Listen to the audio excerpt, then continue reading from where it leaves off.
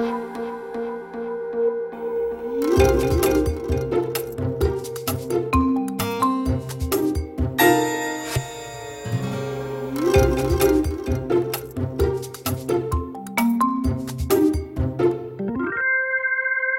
to Managing Marketing. Today I'm talking with Alexandra Tselios, publisher and founder of the media platform, The Big Smoke. Welcome, Alexandra. Thank you for having me.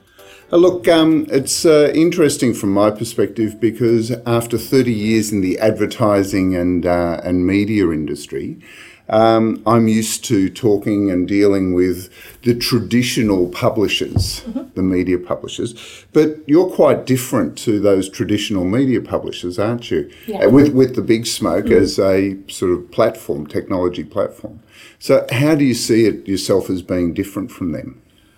Well, when I look at the Big Smoke as a publishing platform, I see it more as an ecosystem. And part of that ecosystem is that we publish content, but another element of that is that we aggregate writers and we aggregate content providers and we have bloggers, and it's a lot more than just a site that publishes articles, for example. So I guess I just feel that there is a new way of looking at publishing in that regard, and so over the last few years since I've launched, it's just taken a really different turn to what I expected it to be, because I didn't come from a publishing background and it didn't come from a media background. So that was probably my saving grace, to be honest with you. Yeah, I was going to chat to you. You're not, you didn't inherit a publishing a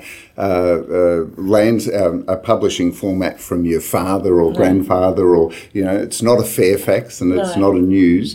But also you didn't have the sort of traditional approach to that. What got you interested in this area? About 4 years ago, I was sitting with a friend and I thought, I'm so bored with the articles I'm reading in Australia, only in Australia. In the US, I was finding some platforms really engaging and interesting, but I wasn't enjoying what I was reading. And I just thought there has to be a different way to have content that was by people who I might consider a little bit more relevant in talking about certain issues.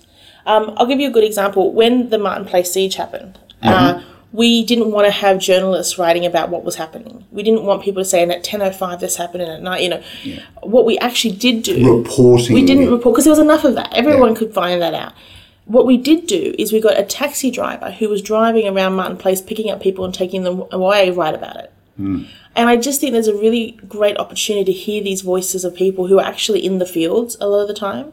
And it's more than just academics who are talking about social issues or psychology. It's actually becoming people who are barristers and who are doctors and lawyers. And I just think there's a really nice opportunity for writers to be viewed in a different way than just journalists. Not to say journalists aren't great, but Well, look, it's interesting because you're playing directly to what the founders, the creators of the internet, saw the internet to be, which was a democratization of communication. It was going to be a place where all people could be heard. And in a way, what you're doing is really facilitating that, aren't you? I think so. And I think it's just about making it a little bit more easy to navigate. So, for example, I don't want to go to 10 different websites to hear about a particular issue. I would rather be able to see different sides of the coin on one platform. And that's why Facebook, as an aggregator of content, has been so valuable and why they're the biggest competitor for publishers. So I think it's just really about creating an opportunity to feed into what people need to hear, not necessarily the angle that you have. I mean, when the US elections were happening in the US, the Big Smoke's now in the US. So we've got an editorial team there and writers there. So it's got their own field.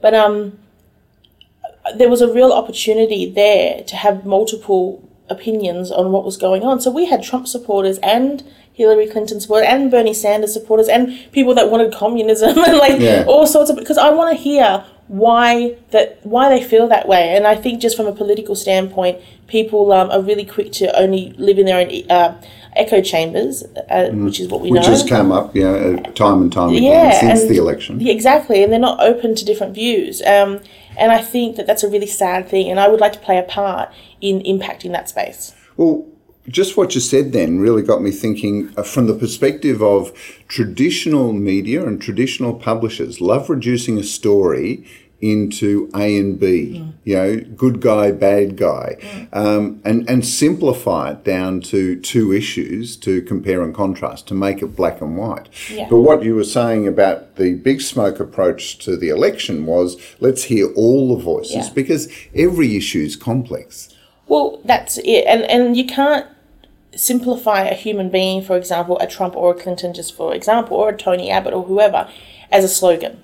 So it's not crooked Hillary, and it's not, Trump's going to be a dictator. I mean, there's a lot more nuance than that, and we've got to. I think we have a responsibility as publishers and in media to play a part in the layers of that, rather than going, well, I'm a left-wing publication, so therefore everything's going to be anti this side. I think that's a real mistake, and I think that one of the things that I get disenchanted by, is going to publishers and knowing already before I click on the article pretty much the feel of it. Well, do you think this is playing to the needs of the audience as well? Yeah. Because I think for years we continue to treat people as idiots or to simplify everything to the lowest common denominator. Yeah. Do you think this is actually the success that you're enjoying is due to the fact that you're not dumbing it down? You're actually, facilitating content and discussions that are beyond black and white? I think that one of the pieces of feedback I've received just recently was over an issue, the guns issue in Australia, and we had a number of different opinions on that, and they were all from people who had vested interest in what they were talking about, so it wasn't just a general rant. Yeah. And there was the feedback was that we were the only publication at that time giving the views that weren't necessarily palatable to what everybody wanted to hear. But I believe we need to hear different angles to make more educated decisions as to why someone believes a certain thing.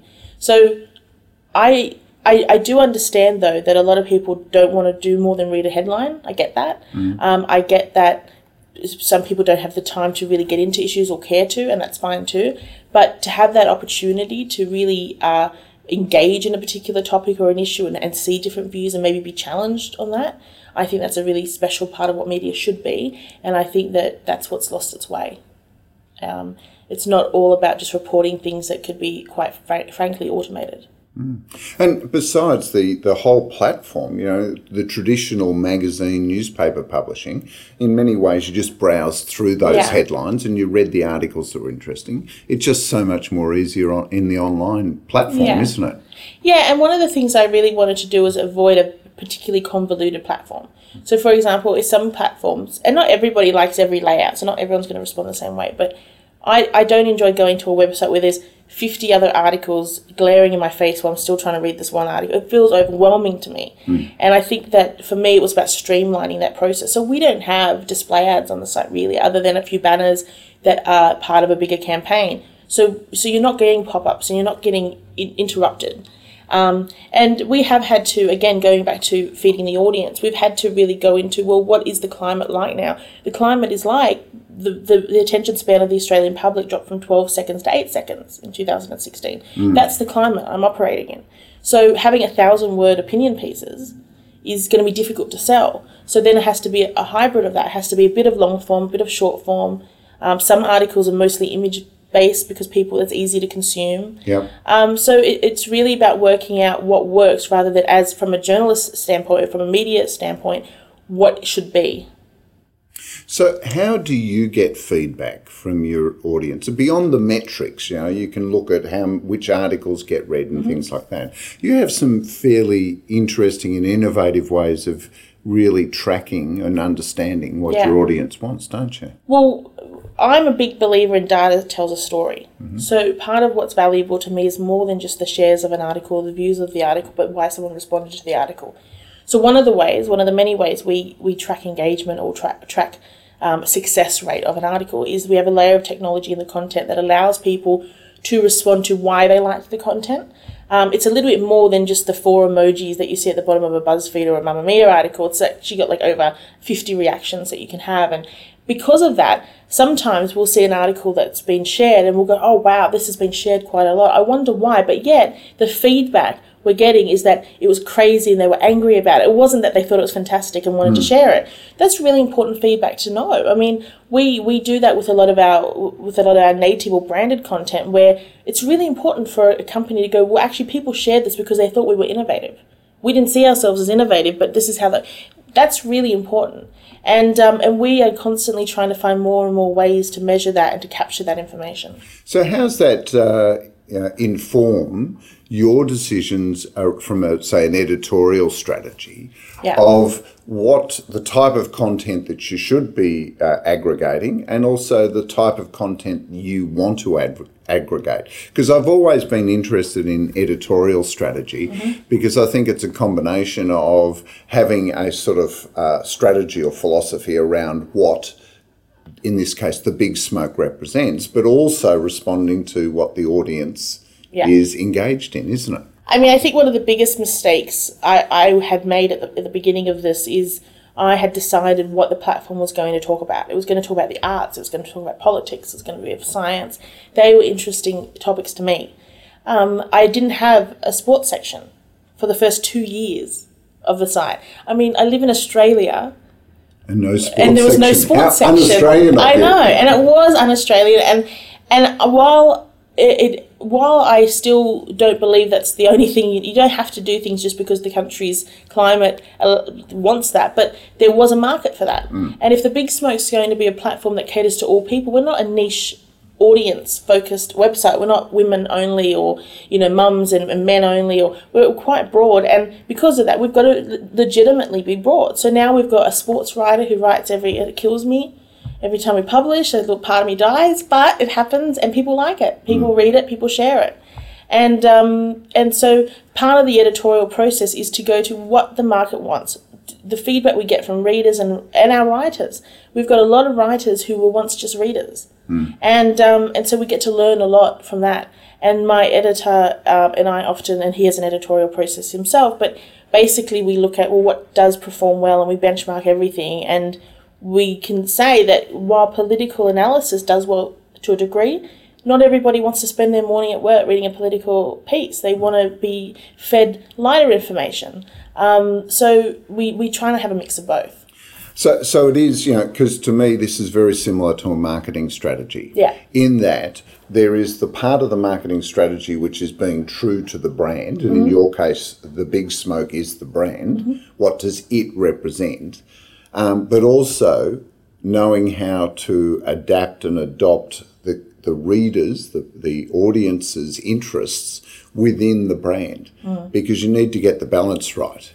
Yeah, I mean, when the Big Smoke launched, the whole idea was, aside from my personal views on what content is valuable, the whole idea was that we are going to mirror what the public want to read. So if they want to read content on the cricket, for example, well, we're going to provide that because we are the platform for the people. So people are going to write for us and they're going to engage with us. So to block out a particular demographic doesn't make sense. So we just launched a section on the Big Smoke this year called TBS Boomers, which is for over 50s, and it's being headed up by a guy called Mike Welsh, who used to be a great TUE radio announcer, and I used to do his show at Canberra Live, and he's heading it up because he hears all these voices over the years. These are stories that need to be told. And so we're meeting different markets. We've got TBS Next Gen, which is the kids program, which is 8 to 18-year-olds who want to write articles. It's so interesting to me that a 15-year-old has just submitted an article on why people hate Russia. I mean, when I was 15... I was not even thinking about Russia. On the radar, I didn't even probably know what Russia was. So it's amazing. So I think that we're facilitating critical thought and we're facilitating opportunity to engage. I've noticed reading across the content, there's a real consistency of, style perspective, even though there's lots of different voices. Yeah. There's something about the Big Smoke that gives you a sense of what it is. Yeah. There is you've developed a strong brand here from a editorial perspective. And yet it sounds like you're really listening to the audience and just responding to them. What part of it do you think actually is the Big Smoke? I think the Big Smoke's, one of the things that we wanted to do is we wanted to be a bit brave in the way we discussed issues, so we weren't going to shut out certain things. But also we were quite irreverent. And that's a very overused word, but we legitimately are irreverent. We talk about the things that are in the news, that are important issues, in the same manner that you would talk about it with your family. And we don't want to do this highly stylized content that is boring. So I think the writers that come in to write for us, whether they're professional writers or not, because often they're not professional writers, but they're professionals in their field, and we will often help them write as well. So all of that contributes towards being a part of this bigger vehicle, which is the Big Smoke. Yeah, look, because when I was introduced to you, it was really interesting to see and read through the stuff that that you do, and it's a lot more than many of the traditional platforms out there. Yet you're playing in a category that I know well, which is advertisers, advertising agencies, and media publishers. Yeah. Okay, so from your perspective, what's working in that particular ecosystem, to use your phrase, of advertisers, agencies and publishers, and what's not working? And maybe we start with what's not working. I think what's not working is this idea that you can have a formula, and that your formula will get the engagement from a commercial standpoint. If we're talking about advertising and we're talking about advertorials and all of that, there's a real murky world out there circulating that most marketing agencies don't really understand the difference. Most definitely marketing managers within companies are overwhelmed with the differences, and they're all just trying to compete with, well, what's going to get cut through. So I kind of feel like there was an opportunity to really go, well, hang on, I don't want to hear about how everyone else is doing this, because that doesn't necessarily mean it's the right way. So I looked at what has elements of what's worked over history. So I think that one of the biggest mistakes companies are making now is this idea that one article or two articles or a display advertising campaign will bring the ROI of a budget within a month, right? Yeah. There's this idea that it's a longer term it's burn a consistency. Than a short term tactic. People have forgotten about building iconic brands. People have forgotten about the time it takes to actually build a brand that becomes recognised and that people trust. I think end of 2016, there was a report that came out that talked about it takes up to 8,000 impressions now for someone to even prompt an action when they've seen an ad. So that's the world we're living. It's very cluttered, it's very confusing, and unless you are highly strategic and tailored in what you're doing in that avenue, I think it's just like throwing spaghetti on the wall and hoping something sticks. And so I think that's the metrics people value is often wrong. I don't want to hear about that you can get 14 million views on your ad campaign. I want to know if they were the right people and what was the engagement, what was the conversion. A lot of people don't. People get really starry-eyed over, large numbers. But large numbers mean nothing if it's not converting or if it's not. Well, especially if you're getting like a 0.01% response rate. Yeah. You need large numbers to make your investment even look remotely valuable. And I think that's the mistake that they're making. And I think that the publishers often talk about these big numbers and growing numbers. For me, big growing numbers is important because it tells me that people like the content, and we are constantly growing. In 2016, for example, we were pretty consistently growing throughout the year until December was a higher month than March, for example. And that's a good thing because often December can go down for a lot of publishers. So I think for me, but that's not my selling point. No. My selling point isn't going to be to talk about the numbers of the readers so much. It's going to be talking about the numbers of the engagement, the numbers of the conversions. What are the case studies that we can discuss? So I don't pretend to compete in certain places. I just want to do what works. Look, I think you mentioned earlier that so many people seem to buy into formulas, and we find this especially with media agencies. Because of complexity, because of volume, because of shortness of time, lack of time, people are inclined to rely on these formulas as a way of shortcutting what's actually required, which is a lot of deep thinking and exploration. And I think that's actually what's doing people a disservice, is that they're sticking to the old formulas. I think also that, and look, the other side to that then becomes, we talk about wanting to automate systems and streamline strategies, and all of that's true. And definitely removing manual labour from certain areas is important. And I don't think that will ever go away, but I think it's about putting your efforts into the right areas. the effort in getting a pitch is often, like, to pitch to a big client and try to get their business takes a lot of deep thought. But once you've got that business, the deep thought needs to continue throughout the whole campaign, and I think that's where it goes wrong. Yeah, absolutely. And so they kind of, we got the business now, okay, then put out the ads. Yeah, and you know, you see that time and time again, is that it's all about the acquisition. Exactly. And I think it should be less about, it should be about acquisition, but it should also be about maintenance. Yeah. So I really like the idea that someone can be so stunned by the results of a campaign because they had realistic benchmarks as well. They weren't sold this massive promise that they couldn't deliver. So I think that that's really a really crucial part. So you would obviously be engaging with direct clients, as most publishers do, and with agencies. Yeah. What would you say are the differences between the two in the approach, or is it the same conversation? I have conversations with both around why we're different. First of all, that's a really important thing for me to explain to them, because often if they don't know about the big smoke, they're kind of like, well, where do you fit into my strategy? I know what Sydney Morning Herald is, for example, and I know what, and so they know all of this. So when I talk to directly with a brand, for example, I'm really big on selling them the audience and the engagement that we get. But with the media agencies, it's about also selling all of that, but also trying to fit into their overall strategy. So get them to see that we can be part of something bigger for them rather than a separate stream that they feel is too much work. My mistake for many years with the big smoke, and it's still a mistake I make now if I'm not careful, is I can become so involved in the detail and I can be so hyper-focused on why we're different and the technology behind what I think is valuable and the metrics that we get put in a too hard basket. Somebody doesn't care. They just want to know what your click-through rate is and can I deliver this for the client. And so I try to find a way to be valuable but also fit into that, because ultimately I do want to serve as many customers as I can.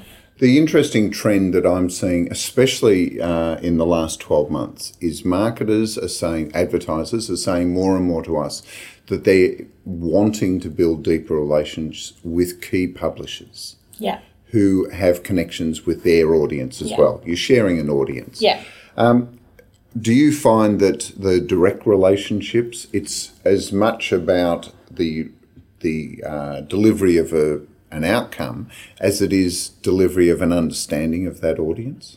Yeah, I think it's both, because one of the other things that's really important for me is at the beginning of a campaign, I really want to understand what the person, whether it's a media agency or a brand, I want to understand what their expectations are in terms of benchmarks, because often they don't tell you, unless you're specific about outcomes. They don't really want to tell you too much, especially from a media agency standpoint. They kind of just want to know how many people will view the article. And I think it's so much more complicated than how many people are going to just view an article. If all you want is eyeballs, we can deliver you eyeballs, but I want to deliver more than that. So I think the conversations then center around benchmarks and outcomes. And recently we had a client, for example, who talked about one article he had that received 110,000 views and had 1,000 leads delivered to him. Unbelievable. That's an amazing conversion. But I don't know. I don't know if that happened. Right. And I just like to see benchmarks that are, because there was no reporting metric around that. It was just he was told. Anecdotally. Yeah, he was just told, he was told by the publisher. Right. And so it was kind of this weird sort of conversation that I think people have. And that's an amazing result if that happened. Yeah. But I don't think it's industry standard. And I don't think it's industry standard. And I don't think you should be promising that. So if I hear that, I'm not going to say, oh, well, I can guarantee you that too, just to get your business. And I think that's where media agencies... Oh, sorry, it was a promise. Yeah. I thought it was actual result. Well, he believed it, he believed that that's what... And I just think you've got to be very careful. Right, okay. Around that. Well, and we've heard a lot of questioning about a lot of the online metrics, because we've heard, Facebook themselves and now Snapchat, I just read recently, and a couple of others have all come out in the last 12 months and said their metrics are flawed. Yeah. This is one, and there is no independent body in the digital space to audit those. And I think that's a problem we're going to have for a while, because I don't know if any system is not flawed. Can't imagine. I just don't. Even a lot of auditing systems in their own survey systems, they can often be flawed anyway. So I just think that it's a really difficult world to navigate, in the sense of if you're promising a particular outcome and it has to do with numbers, for example, I think that actions should match up to those numbers. So, for example, I can say to you that you've had 20,000 reads in 4 hours and it got X amount of click-throughs. But if you're not seeing anything from that, if you're not getting a lift in your traffic, or if you're not getting conversions, or if you're not getting inquiries, then I can just keep talking about it, but it doesn't matter. Yeah. So I think it's about publishers then having some responsibility for creating strategies and for creating an opportunity for actions to come out of the metrics. Now, you mentioned auditing. I mean, only last month, or end of 2016, that we read that the publishers, traditional publishers, magazine and newspaper publishers, have withdrawn their support of accredited circulation auditing. Yeah. So there's no longer in Australia a independent measure of circulation. What do you think about that? I think, and I think a lot of digital publishers were doing that as well in the middle of the year. I know Pedestrian TV did that, and a lot of publishers who were very proud of their audited numbers. I think again it comes back to, it's really, I mean, if you're selling a product based on audited numbers because the numbers are so great, again, that doesn't guarantee an outcome for the advertiser. So I think it's a bit more than that. And I think that for a lot of publishers, one of the struggles that they're having is multiple streams of views and engagement that is not necessarily on their website. So it gives a really unfair example as to how impactful a campaign can be. But that's because traditionally media has been sold on number of eyeballs. Yeah. And so you've had to have some sort of independent substantiation. Yeah. Are you talking about publishers perhaps moving to performance-based payment? Again, that becomes a murky world as well, because I've seen some publishers try to move into that performance space. I mean, I think there has to be a bit of both. So, for example, I think there has to be a realistic expectation that branding and eyeballs is a consistent part of any campaign. It can't just be removed and then hope it's only performance-based. It's got to be both. But I do think that there are so many channels that one publisher may use that to only audit one particular channel, it's just not a fair assumption on the overall performance. So, for example, I know that if on the Big Smoke we've got an article that's been shared over 500 times, that's gone into so many multiple news feeds that it's had a wider impact than just that views of what's on the article. So that needs to be taken into consideration when you look at the success rate of a campaign. And so I think it's and that's a difficult thing for an external or third party auditor to really focus on, because then they're just focusing on one particular metric or one particular set of numbers. It is quite two-dimensional, isn't Exactly. it? Because it doesn't actually look through the entire loop. No, and I think it's about, and again, this is where I come back to the whole ecosystem concept, because we have publishers that work with the Big Smoke. We've got bloggers that work with the Big Smoke. If I have a campaign, which I did recently, where we had an article on the Big Smoke, and then I had 3 bloggers who each have their own followings. If I was only audited on just my page, that's, again, a minimal view of the overall impact. So it's about collaborating all those numbers and sort of creating what the reality was. Yeah, that's much broader than that. Yeah. Look, you've talked and mentioned content marketing and also the increasing rise in native advertising. How are you seeing people getting that wrong and right? And perhaps first we should distinguish between content marketing and native advertising. I mean, the Big Smoke's business model is native content. We don't run programmatic on our website. So that's not how we make money. So it's purely through native content. And for me, native content is about, and for our team, it's about content that's native to our site. It's written by our writers. It's written for our audience. And it's done in a way that integrates a brand's message in a smart, clever, and seamlessly, a consumable way. Content marketing is often a strategy that's used, and it does well in some areas, where the brand's pumping out blogs and talking about their products and talking about maybe interviewing each other in the company and all of that. And there is that consistency in messaging association that's great. But native content is a different beast. Native content is almost, for me, the new form of an advertising medium that's kind of like almost as impactful as the amount of effort you put into a display ad's assets. Yep. And a lot of people spend so much time on getting the visuals for a display ad asset right, but less so on the content. And I think that's the wrong way around. People aren't going to share an ad. They're not going to post on their newsfeed on Facebook, look at this great ad because Mazda has a deal. Yeah. What they will do is they'll share an article that was of value to them. So what we do is we create articles that are of value to the audience and of value to the company. And I don't separate the two. So I don't think, I don't really have, again, this probably comes back to not being from a publishing background, because I don't have this idea in my mind that as a publisher, I shouldn't be talking about brands. I think as a publisher, my job is to talk about the things that impact our lives. And politics impacts our lives just as much as buying a new iron. So why am I favouring one impact over another? So for me, it's about working with brands in a way that delivers a message. Yeah, and brands, products, all of these services are all part of our lives. Yeah, exactly. But I guess there's been the traditional in publishing separation between church and state. Yeah, I don't care about that. Editorial and advertising. No. You don't think that's so? Your readers, how do they tell the difference between in some ways paid for native content and a editorial piece? So we clearly state when an article is part of a branding campaign that there are partners at this time. So we're partnering with, for example, Victoria Coffee, or we're partnering with Service Manager, or whatever brand we're working with at the time. So we clearly say that. Okay, so it's not as if you're hiding it. No, but but what I'm saying is we don't put less effort. Yeah. Which the problem I see with a lot of publishers is there's a huge discrepancy between the effort of the ad that I'm reading that's an article and the article about 10 reasons why you can find a new husband. The other problem I find with a lot of native advertising in traditional publications is that it doesn't read in the same style or the same tone as the rest of the editorial. Because they don't care. Well, but also they're trying to make it silly. I know. It's almost like a journalist writing an ad. So recently I was reading on another big publication. I saw an ad that was by Lexus, and I thought, native content, I want to see how these guys do it. It was literally like reading a press release. It was boring. There was a little bit of a call to action, go to their website. But what am I going to do with this? I'm not going to share it. It brought no value to my life other than telling me about the new car.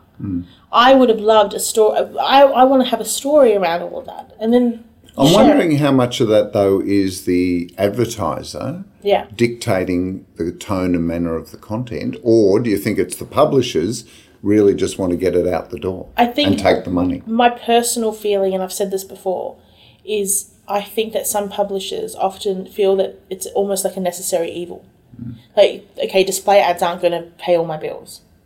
Paywalls are not going to pay all my bills.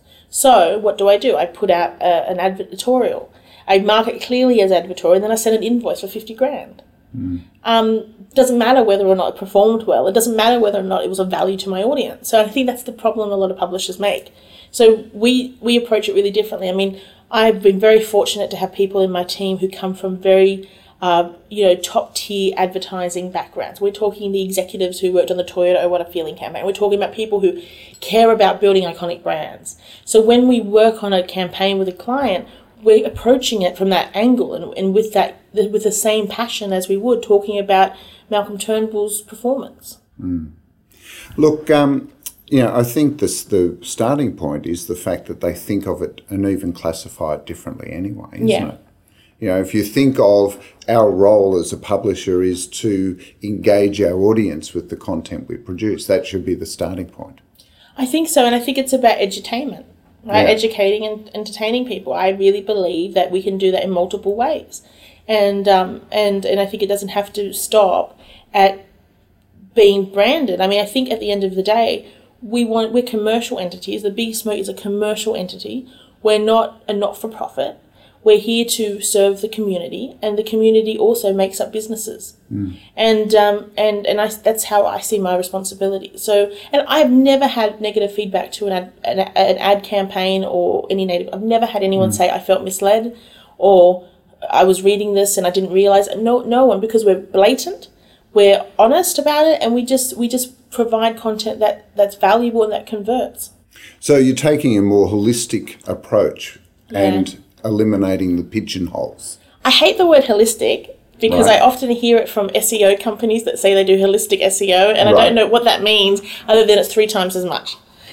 But basically it is. It is. And it's about creating this kind of again, going back to ecosystem. Well, maybe holistic approach for the reader. Like, what are all of the possible content, topics, things that they could be interested in? And I think we were recently tasked with doing a campaign for an insurance broker, which is really hard to make content interesting about insurance, because even though we all need it and we all know that we need it, we kind of become very blind to a lot of the messages that are out there.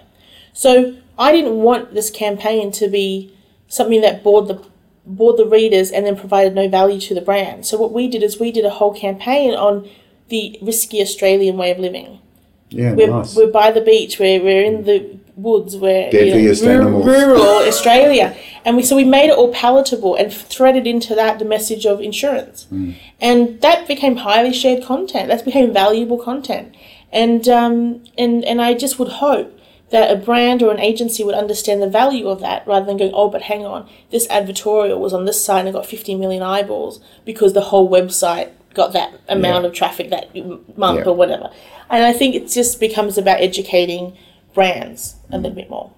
So you mentioned earlier about press releases and the number of times you read articles online that feel like they were just someone's lifted the press release. Yeah. And journalist friends of mine say, well, it's part of the 24-hour news cycle and the demand, and you get all these press releases in, basically correct the grammar, and off it goes as a piece of content. What do you see as the relationship between publicists, PR people that are trying to get their clients' stories out there, and the publishers and editorial? I feel that there is a really murky line between PR and media, and I think that in the past it's been about getting free placements for a client that's got a publicist. We use a publicist at the Big Smoke, and that's why we do a lot of the radio stuff that I do every week. But we're not placing stories about how great the Big Smoke is in our competitors' publications, because that would be really hard.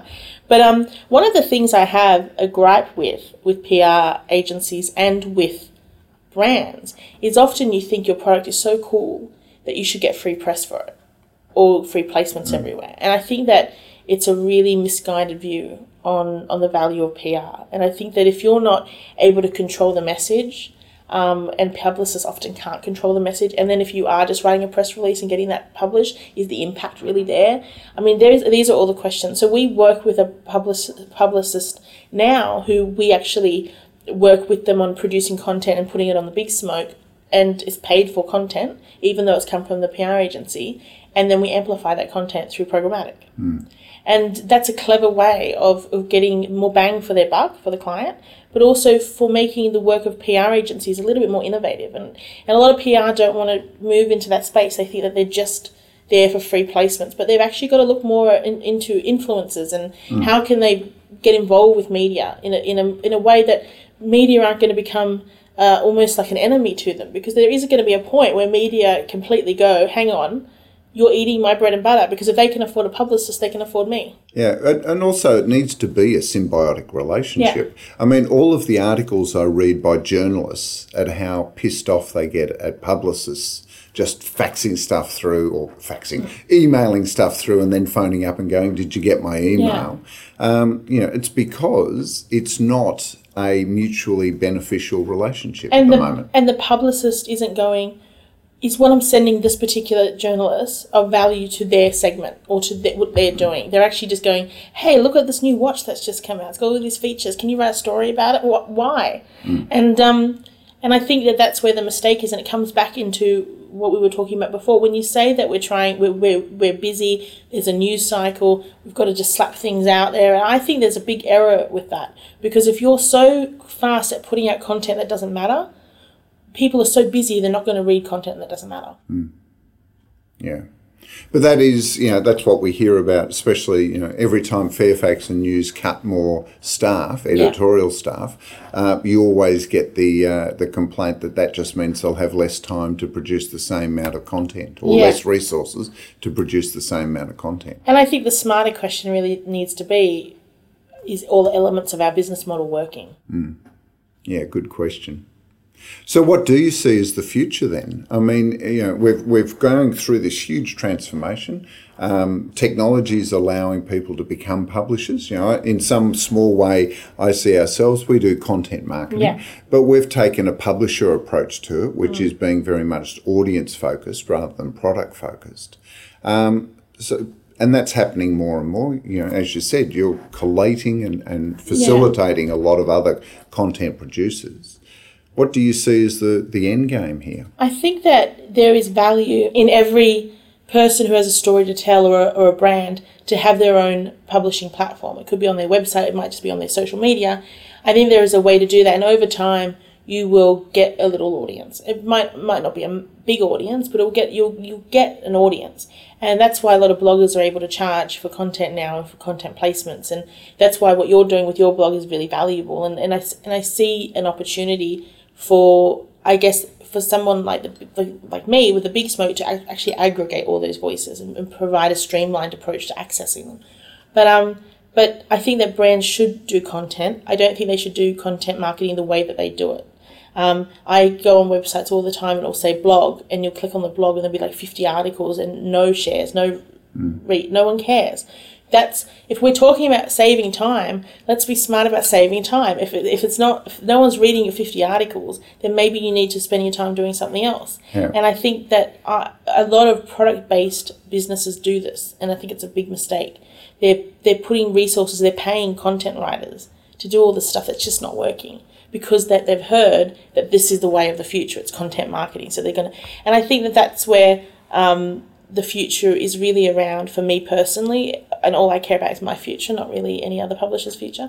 But my future is around seeing us as a tech ecosystem that needs to adapt with the changes both in consumption of content, technology advancements around metrics. How do we reach more people? How do we understand more people? And I think that I'm as responsible for the technology and the metrics of the company as I am the editorial and the client relationships. I think it's all one. I don't see myself as separate to necessarily a tech platform that's focused on algorithm measurement and metrics. I think I'm just as responsible for that. Look, I wish you all the best with Thank you. Because I think you're doing a great job already. Thank you for making the time to sit down and have a chat today. Hey, thank you for having me. One last question. When you're not reading the big smoke, what are you reading?